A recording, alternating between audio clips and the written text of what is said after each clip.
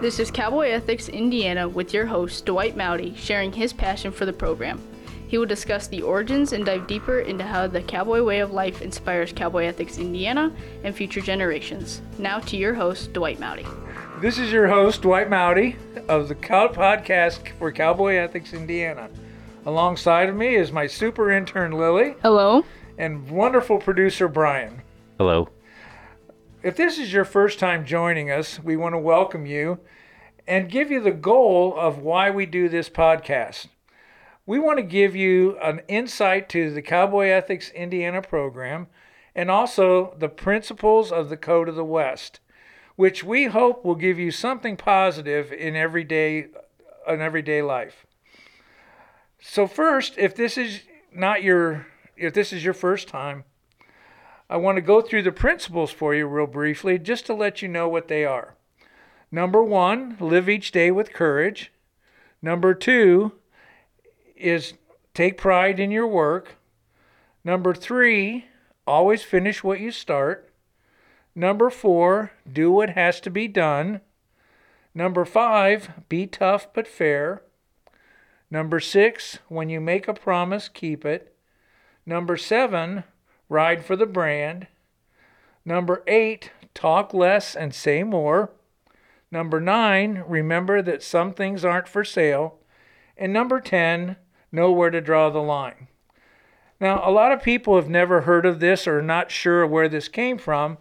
And a gentleman by the names of James Owen was in Wall Street for his entire career. And when he retired, he was really disillusioned by all the immorality and lack of moral character in that financial industry. So he thought back, what was different? What was it when I was young? And he came up with my heroes were cowboys.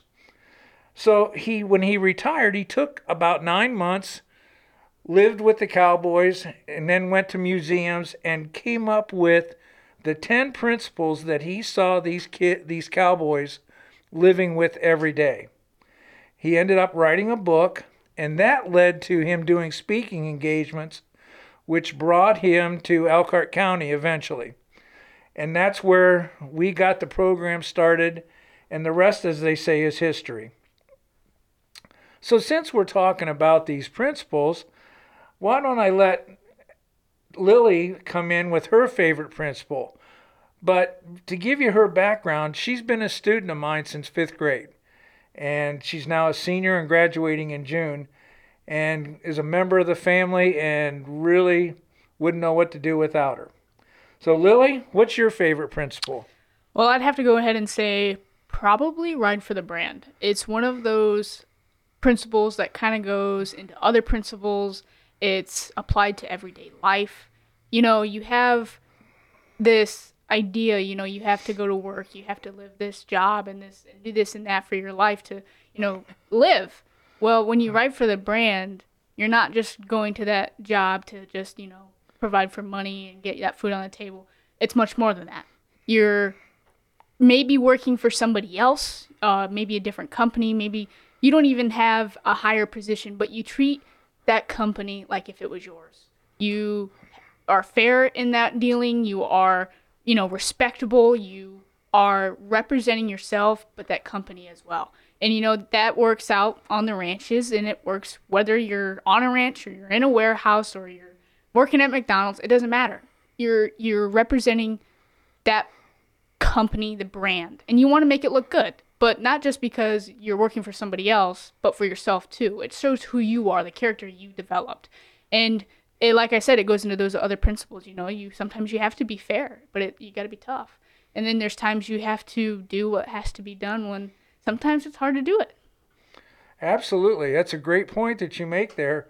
So Lily, if you would think back about when you've been in cowboy ethics classes, and as an intern now you've seen some of the classes that we go into, what would you say is the principle that you see resonating with the kids the most?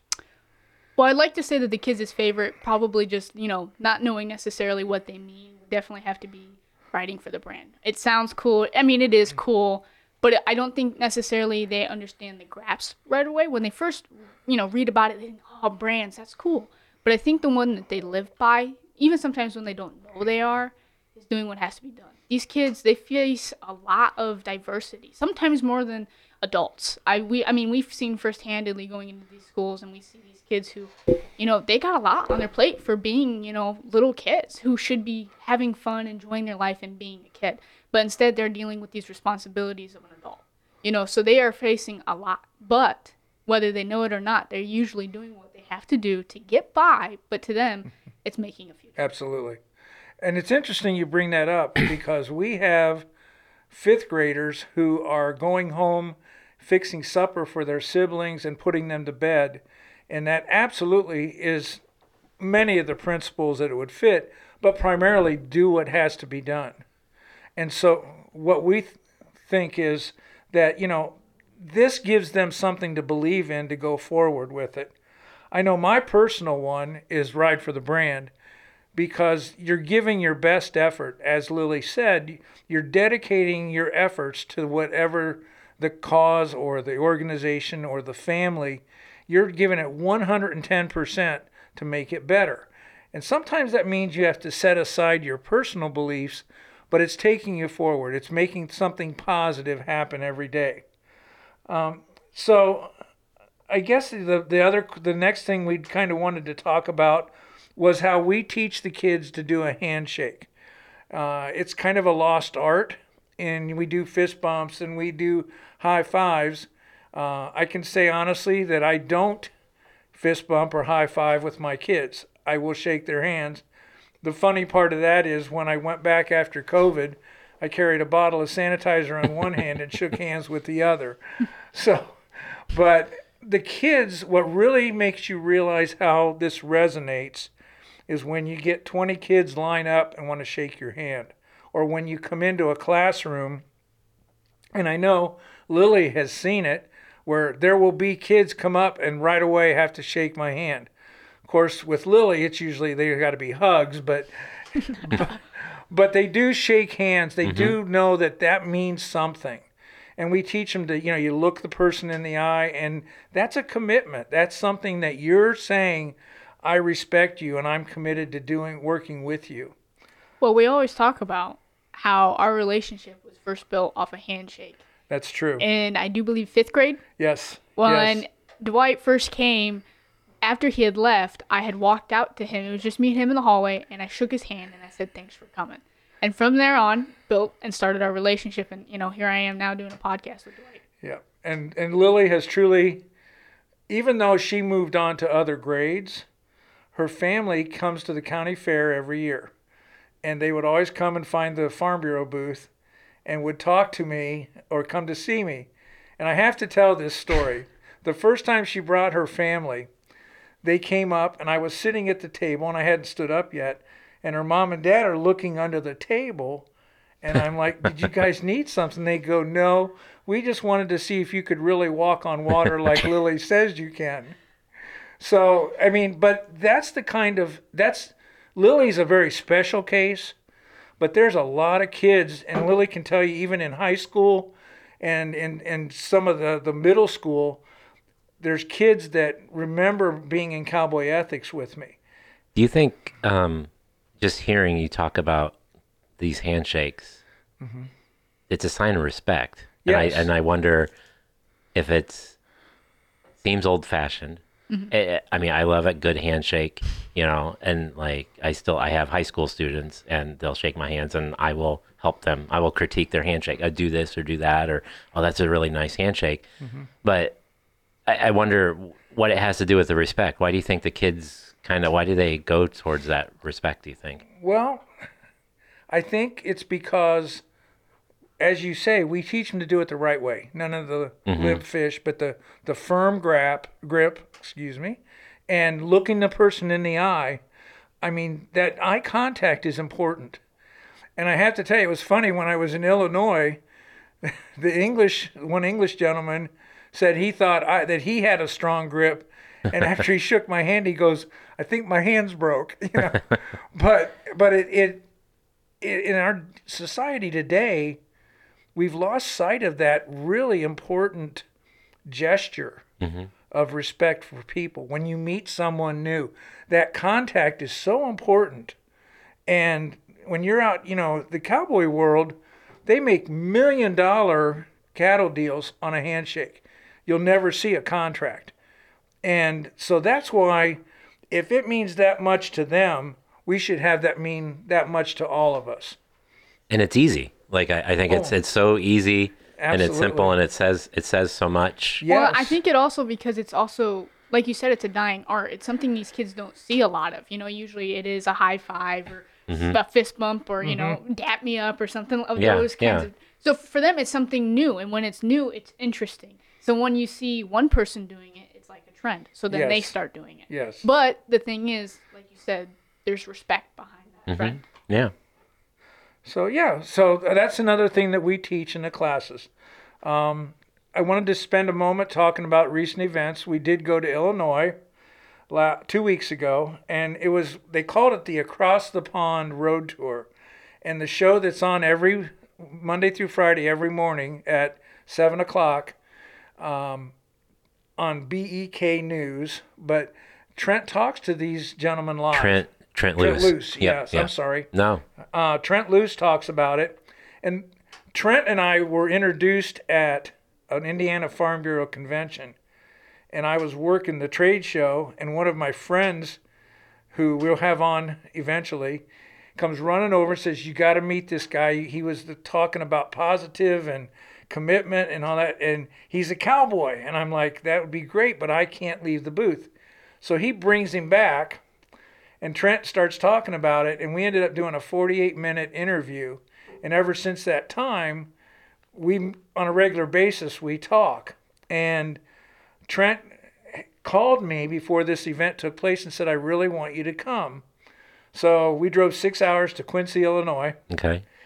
We went to the thing, and at the actual event, I didn't say much because there was a lot of people that were talking.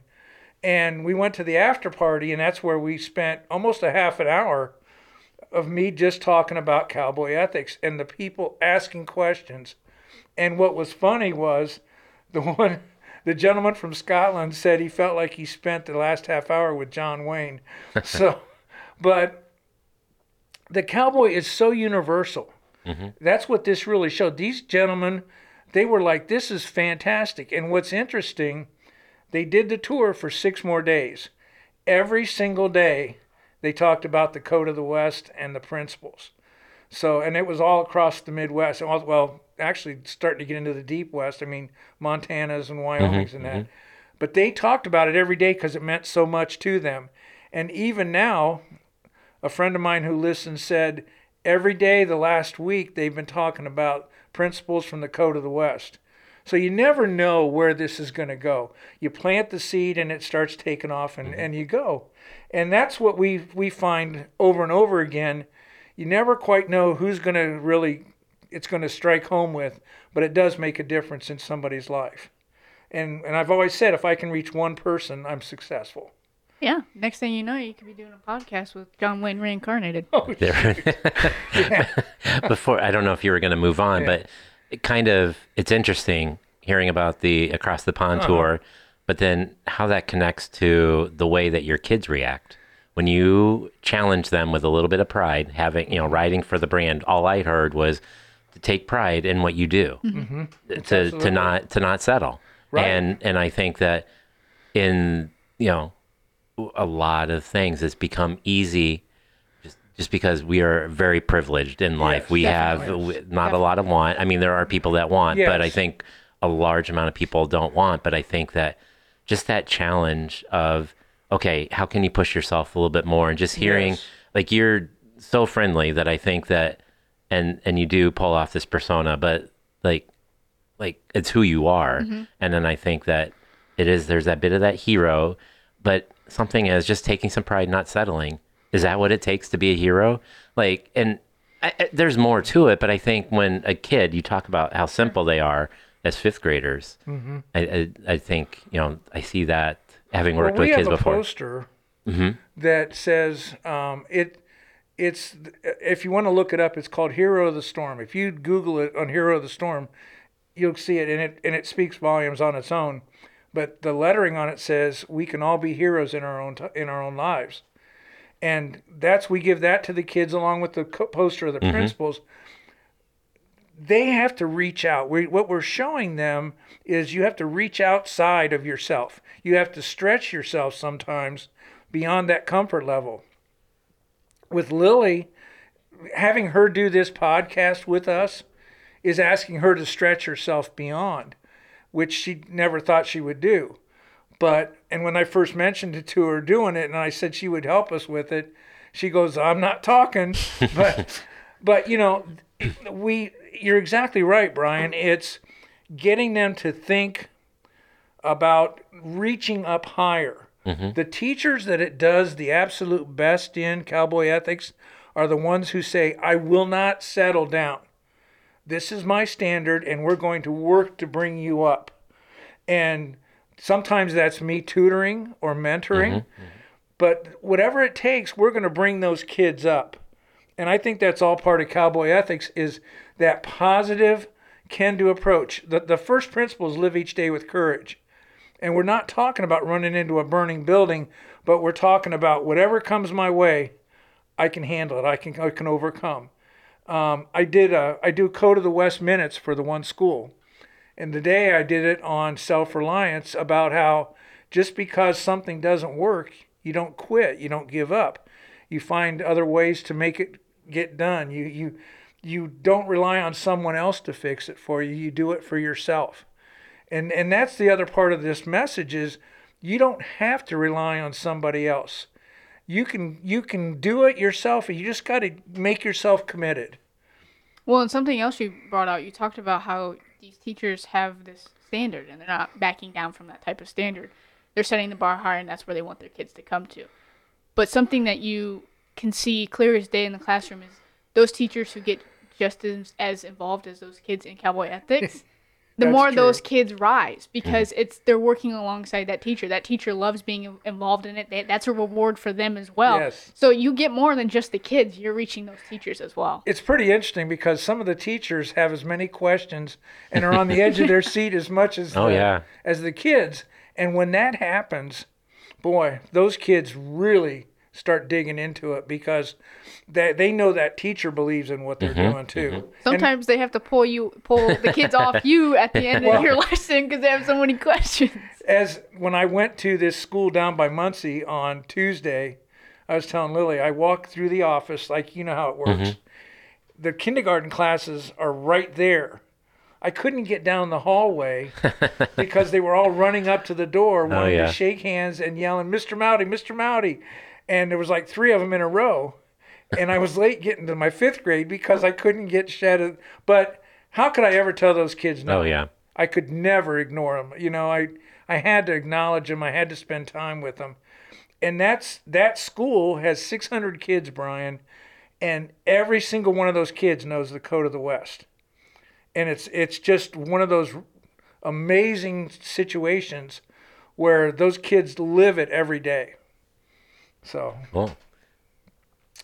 The other thing I wanted to just real briefly touch on is what we're doing in the classrooms. The one activity we're doing now, we're starting, is branding cows. Now, obviously, people listening are probably going to go, "Say what?" But what we do is we develop activities that imitate what's going on the ranch, but in something we can do in the classroom. So for branding, we give them the little tiniest elbow macaroni. They have to put a dot on it, and then as a team, they have to count 250 cows as fast as they can. Which, if they're over or short, we don't tell them. We just say, "You're off." And so that can be quite an interesting day. The other thing we do is we have cattle drives in the school, where we use balloons and fly swatters. And again, teamwork, leadership, cooperation. They have to move the cows down the hallway and together. And again, they do it for time to see who can do it the quickest. So that's just a couple of the things we do. We have a whole series of activities where they have to work together. I mean, that's really the main part of our cowboy ethics activities is teamwork and working together and learning how to be leaders and make things happen. So just wrapping up, you've pretty much heard what we do now. The main reason, again, is we want to bring some positive message, not only to the schools, but this podcast to people that are listening, so that they have something that's more positive than what we see on the daily news or in the social media. Well, I'd like to point out, real yes. quick, backtracking just a little bit, but the branding day, I remember doing that in elementary school. And it sucked because no matter how tiny your hands were, elbow macaroni was even smaller. Well, so when you're done, all that little marks are on your finger from trying to get them. And if you try to hold them, they are shooting across the room and stuff like that. Yeah. Teachers had to be mad at all the macaroni on the floor. It was an interesting time. But we will have some future podcasts, and we're going to keep bringing in people that have been real instrumental in getting it started and who are working with us.